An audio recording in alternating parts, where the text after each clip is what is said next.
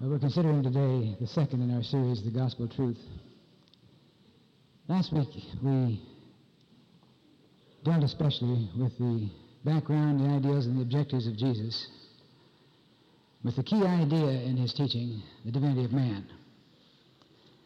We emphasized the distinction between Jesus the man and Christ the divine level within the man.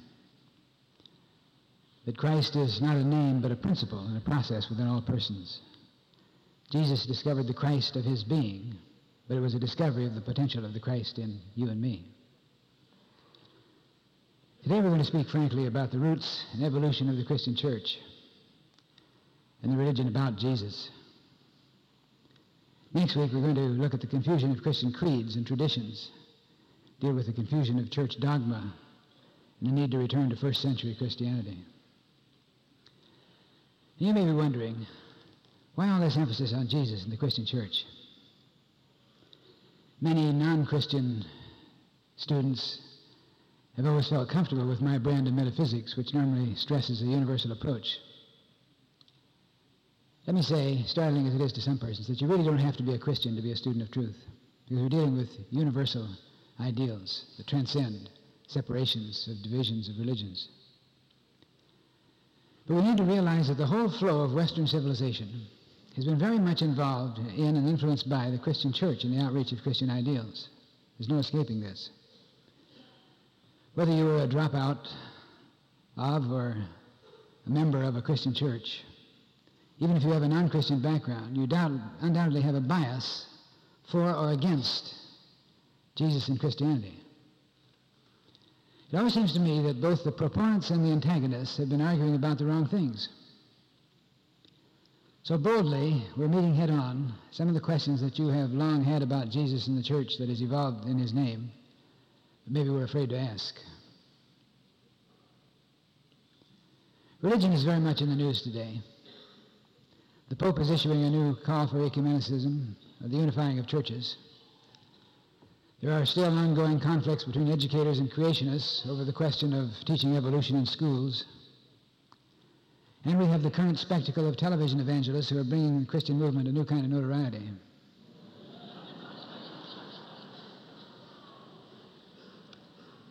But it seems to me that the Christian movement does not really know itself, thus it does not adequately represent itself. Theologians have been preoccupied with a religion about Jesus, giving little, if any, thought to the religion of Jesus. The evangelists who say they're preaching Christ somehow seem unable to grasp that Jesus taught the divinity of man, and that Christ is not Jesus, but the divine level that Jesus discovered in himself, and which he taught as the depth potential in all persons. Stress has been on the miracles wrought by Jesus, but rarely do we hear Jesus' clear statement, "He that believeth on me, the works that I do shall he do also, and greater works than these shall I do." There's an interesting and quite revealing statement written, of all things, by a philosopher-physicist, Oliver Reiser, formerly of the University of Pittsburgh, in his book, Cosmic Humanism. I quote, "In the long course of social evolution, man has sanctified many things as the source of ultimate power, the object of veneration and worship. But he has seldom touched upon man's essential divinity. Never have societies deified the creative force, the divinity in man. And yet if there's one thing that Christian mystery sought to teach, it was the divinity within man, the Christ in you, undeveloped and unheeded." Jesus taught a simple philosophy, essentially composed of the ideas of the allness of God active within every person as a living presence, that man is a spiritual being with the kingdom of God enwrapped within him as a dynamic potential for health and creativity and love, that if a person knows who he is and takes charge of his life, controlling his thoughts and emotions, keeping open to the intuitional flow of God-mind, that he can experience what he called life more abundant. But Jesus had a living, practical teaching. It was not a set of creeds to be professed, but a series of principles to be applied. One person said recently, "I hear you talk about the truth of Jesus, and I'm inspired by the idea that God lives in me and that I can experience his presence as my help in every need. It's a great source of joy and peace. Then I listened to the Bible-thumping evangelists preaching of sinful and the sordid and of hell and the day of judgment. Or I walk into a cathedral and see the statuary and gaudy displays on the altar, witness the pageantry and ceremony, and I wonder, what happened in the evolution of the Christian church? How did we get that way? Well, today we're going to have a lesson in history, Christian history. I hope that you'll discover some things that will give you a new perspective in the Christian church. You may wonder by what authority I express these thoughts.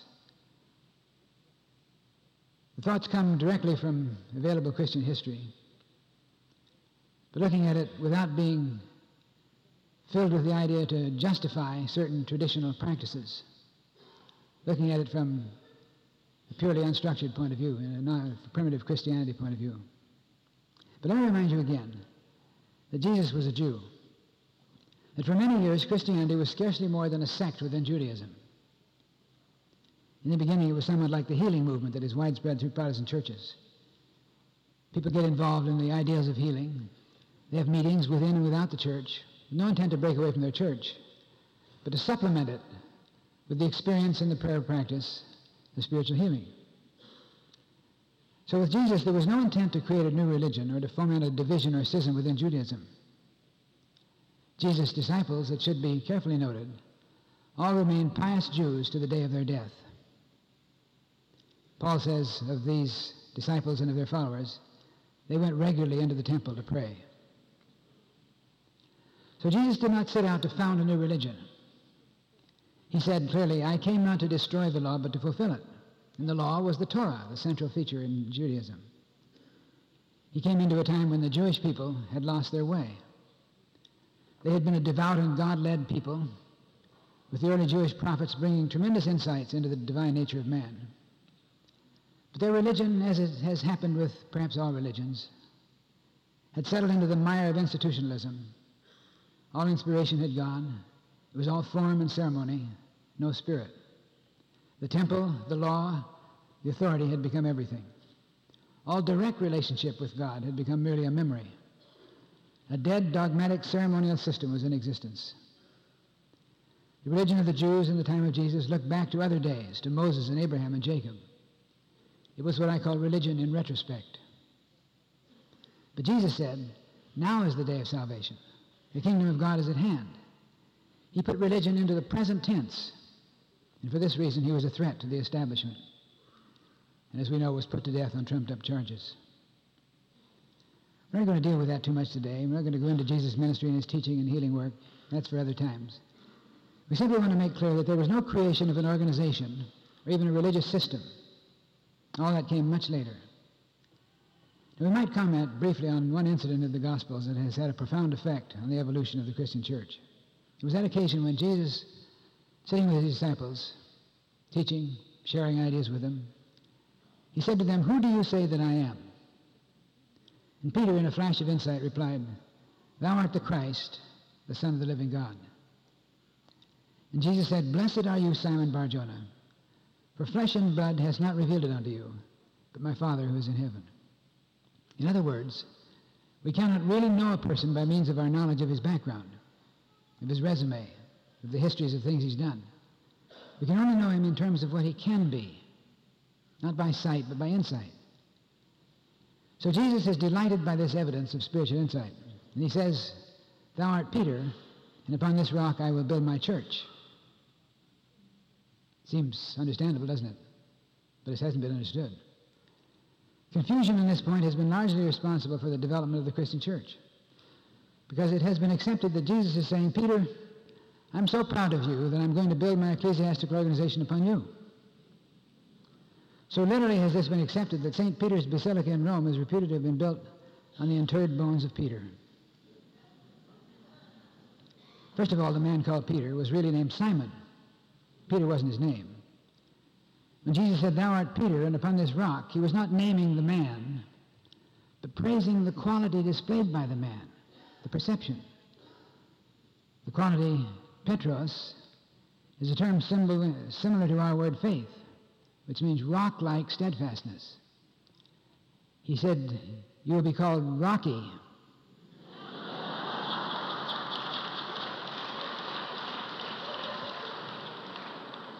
Literally, that's where the word Peter comes from. Rocky.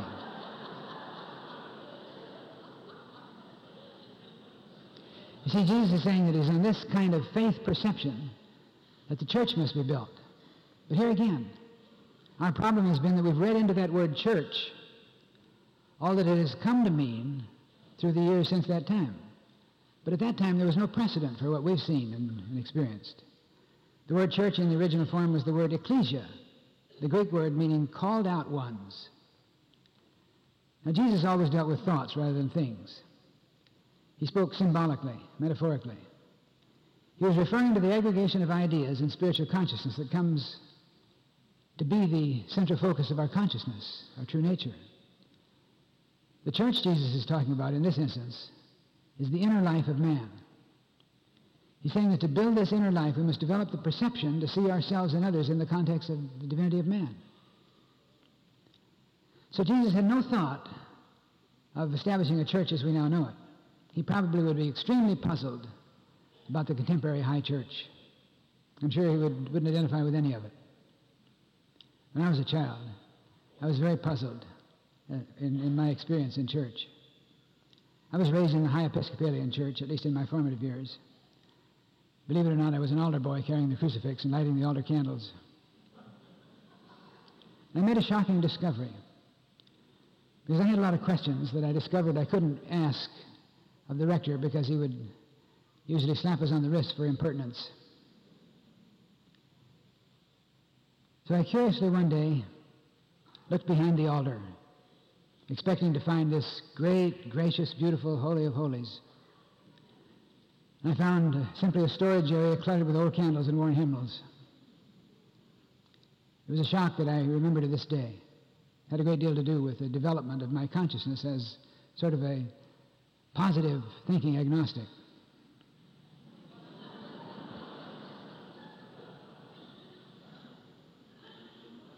Now, after Jesus left the disciples bodily, the disciples set out to spread the good news throughout the land.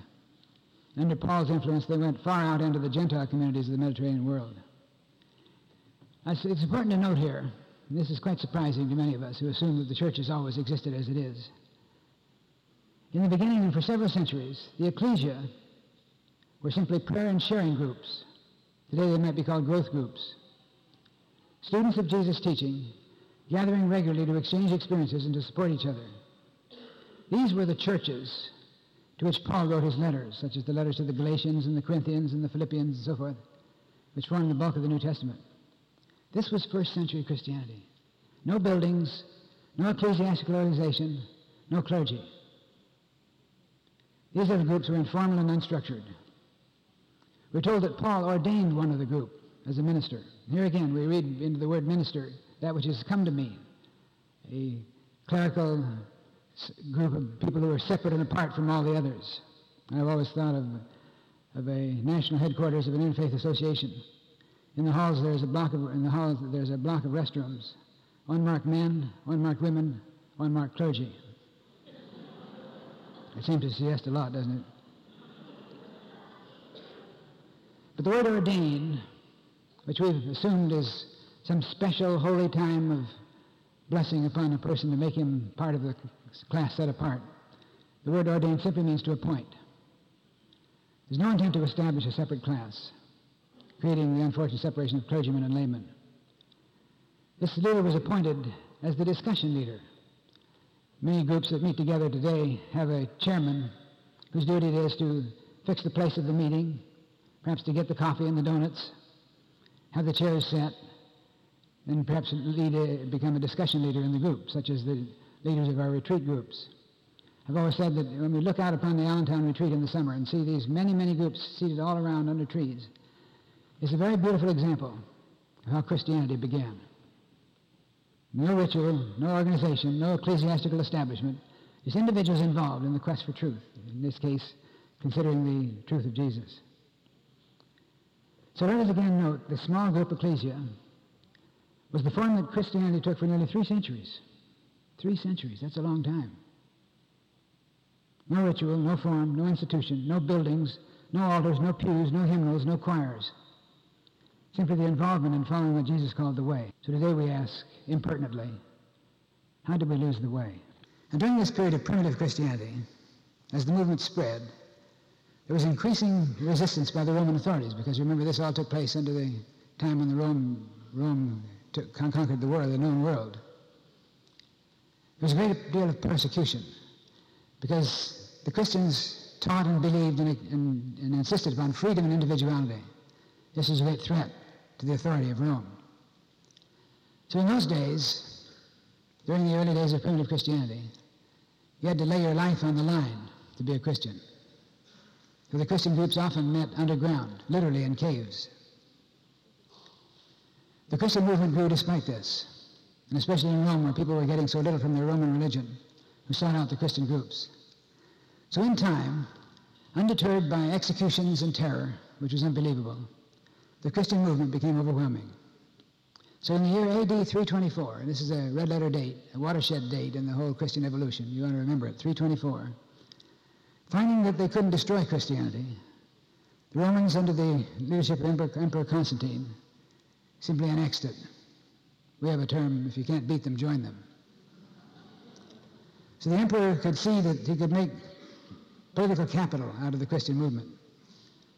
So he took over Christianity as the official religion of the empire. And in a very short time, the Christian church emerged in an entirely different form. It's important to note this, how the church was imperialized, and how so much, and most, if not all, of that has become fundamental in the Christian churches originated during this period of the Romanization of the church. When we think of the Romanization of the church, we think of Catholicism. This was the Romanization, thinking of Rome as the very authoritarian empire, had no religion at all, except the state religion of pagan gods. Under this influence, Jesus doffed his carpenter's apron and his plain coarse garments, and was robed in imperial purple, and fitted with crown and scepter, which we see so often in church pictures of Jesus. Greek metaphysics, which was so much of the intellectual work of the Romans, altered Jesus' simple teachings, injecting them with speculation, controversy, and mystery, creating a religion about Jesus, almost completely abandoning the simple hillside teachings of Jesus. Now, the Roman religion had been an affair of temples and material sacrifices, or shows and processions, festivals spread through the year in honor of innumerable deities.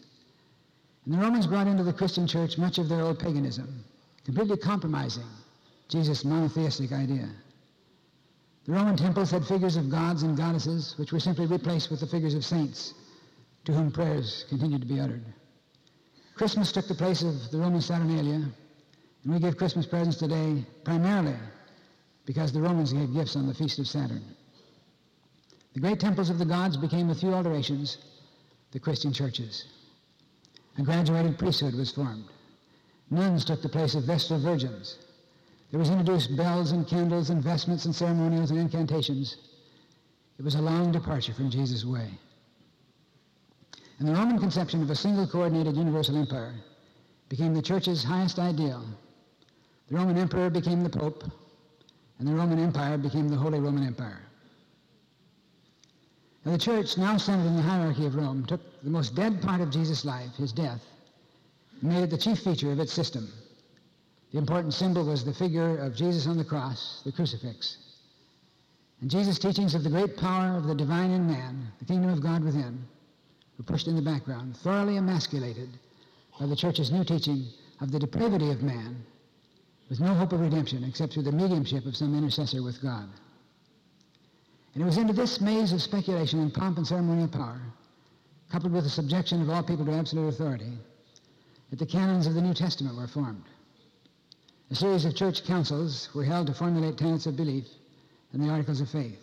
And the first and the best known of these councils, called in 325 AD, was the Council of Nicaea. And the purpose of this council, that was authorized by Emperor Constantine, was to decide once and for all the nature of God.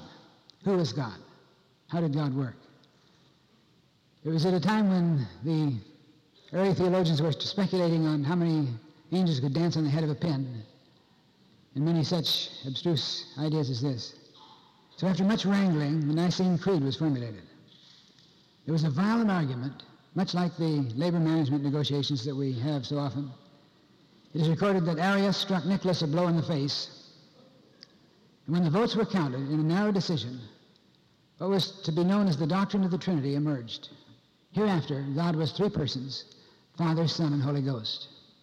No one has ever really understood it. It has been the source of endless wranglings and divisions in churches ever since. As a matter of fact, it was so empty of value that Jesus never once mentioned it. People today speak of the great historic creeds with reverence, unaware or uncaring that all of them came out of the Romanization of the foundation of Christianity, the development of the religion about Jesus. And this is probably shocking to some and maybe even difficult to accept, but this is a part of church history. The history of the Roman Church through medieval times and the Reformation, touched off by Martin Luther, are an interesting story, but we're not going to spend weeks in history, and it would take that long. One history lesson is enough. But there's a revealing comment by Henry Drummond, a Scottish preacher-scientist of the 19th century. I would like to quote him. He says, "Perhaps the most dismal fact of history is the failure of the great organized body of ecclesiasticism to understand the simple genius of Jesus' religion. Down to the present hour, almost whole nations in Europe live, worship, and die under the belief that Christ is an ecclesiastical Christ, religion the sum of all the church's observances, and faith is an adhesion to the church's creeds." You see, it is important to know how the rigid practices of the church have evolved so that we can get an objective understanding of them. Today there's a professed concern about the secular society. We hear theologians talk about this. But it is institutionalized religion that created the divisions of secular and sacred, of holy days and weekdays. The church has been made to be a place set apart, conducted by a clergy as a class set apart on a Sabbath day, which is a day set apart. Jesus made it very clear that the practice of spiritual principles was not a matter for one day, a week. He said the Sabbath is made for man, not man for the Sabbath. How easy it is to go through a ritual on Sunday and then put it all back in what I call the six-day closet of unconcern. Sunday worship is one of the least understood words of the Western religious practice. It is normally implied a glittering spectacle in which the congregant becomes merely a spectator, a communion with God that is done by professionals. Actually, the word worship antedates the Bible. In pagan times, people prostrated themselves before idols in fear and self-abasement. The word worship, from the Greek proskuneo, literally means to lick at the heels like a dog. We've retained this spirit in the practice of bowing our heads in prayer, abasing ourselves before the Almighty. But in the root word from which our word prayer has come, we have the Sanskrit word palal, which literally means judging oneself to be wondrously made. So prayer should lead us to lift up our eyes to know that if I'm worthy to draw breath, I'm worthy of the fullness of life. So we need a renewed sense of self-worth. This is why I introduced the idea of worthship. Not a performance we put on for God's benefit, but as Emerson says, the contemplation of the facts of life from the highest point of view. Much religious worship is an attempt at what is called reconciliation. This is a term you hear so often through Orthodoxy. Trying to make peace with God. But you can't make peace with God from the standpoint that you don't have to, because there's no way that God can have other than a peaceful relationship with you. God is always present as a presence, always loves you with a love that is everlasting. How you experience yourself in consciousness depends upon you, but God is the allness within you no matter what. You need to make peace with yourself, to love yourself, to respect yourself, and thus to give expression to the God power that is always seeking expression through you. And maybe this is all somewhat startling to review the evolution of the Christian church as we've done it very briefly. But it's important that we see the church in the proper perspective. The forgotten message of Christianity, the great discovery of Jesus, is the divinity of man. And unless the church rediscovers this focus, it may well in time deteriorate into a monument to a man never known and a message never applied. And the Christian churches around the world, the cathedrals and basilicas, may in time become gaudy museums where curious tourists may see displayed the lavish ends to which man has gone in his fruitless search to find God who is all the while within himself.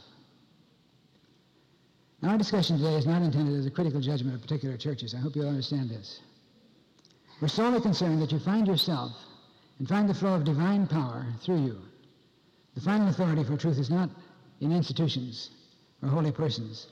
It is within the intuitive flow of the Spirit within you. Religion is essentially a language. It has a lot of cultural roots as well as philosophic and spiritual roots. It's a language, and denominations within religions are a dialect within the language. The great idea is that religion seeks to communicate a truth. In most cases, religions were founded by a person who inadvertently evolved an organization without even trying, because he put his concepts into the form of a message which he sought to present to people to help them to understand the relationship that he'd found with God. And once he was out of the way, then the disciples, whoever they may be and whatever religion they may have been a part of, began to close ranks, as it were, and to create a kind of a movement so they'd work together. Over a period of time, sincerely, and out of a desire not to lose what they had, they created a machine so that it would automatically roll on.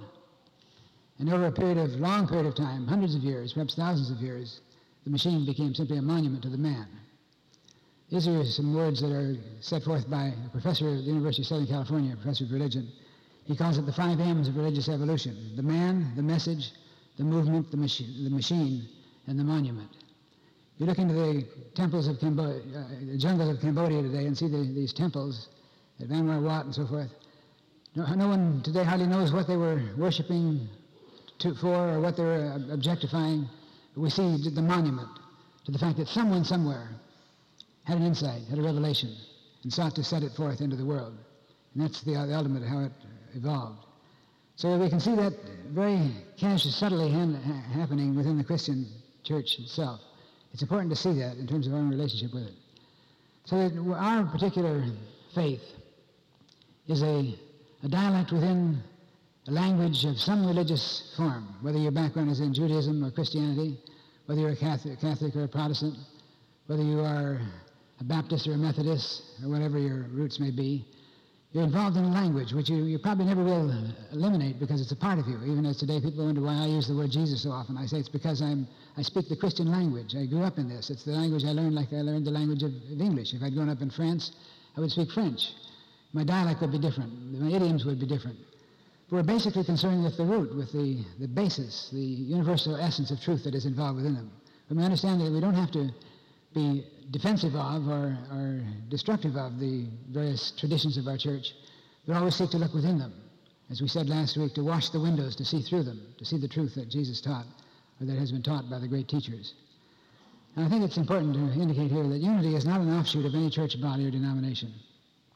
It's simply a return to first century Christianity. So we may be able to survey the evolution of the Christian church with a little greater objectivity. I don't know, at least it's possible. Next week we're going to consider some of the fundamentals of Christian dogma, and our title for next week is An End to Dogma, Eat Dogma. I'd like you first of all to join with me for just a moment in the experience of visualization.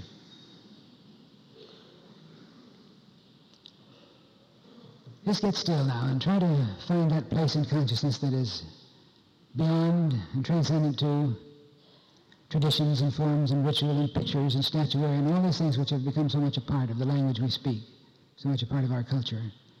Let them all go for just a moment. And see yourself as established in a relationship with the infinite.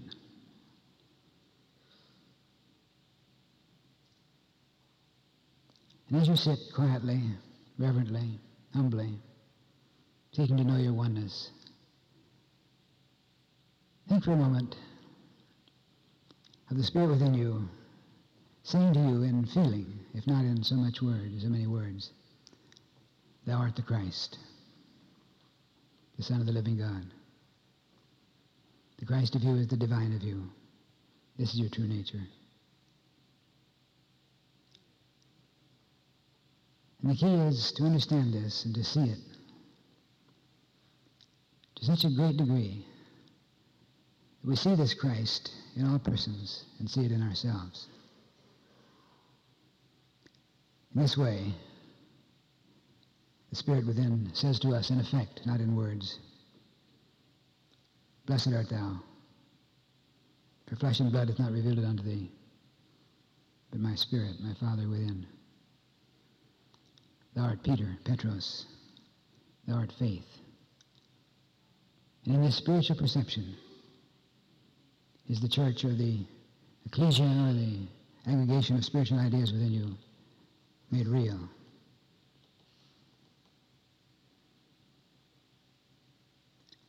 We accept that injunction, go ye forth into all the world and preach the gospel. knowing that this is inner guidance to preach or present or manifest or live out into experience the reality of truth, the good news, the ideal of the divinity of man. May we this day accept the deep spiritual commitment to take the heart of the religious ideal, our relationship with the divine flow, let it become an influence to live a life that is light and love and truth.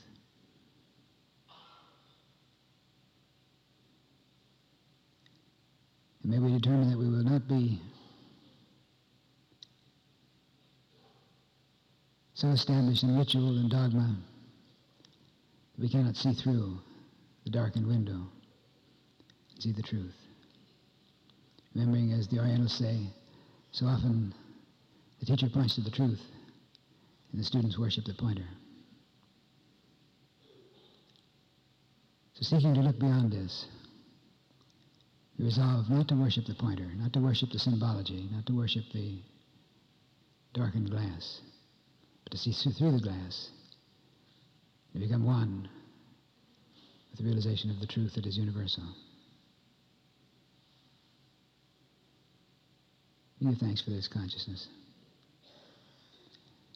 for an ability to understand beyond our present feeling of doubt and confusion.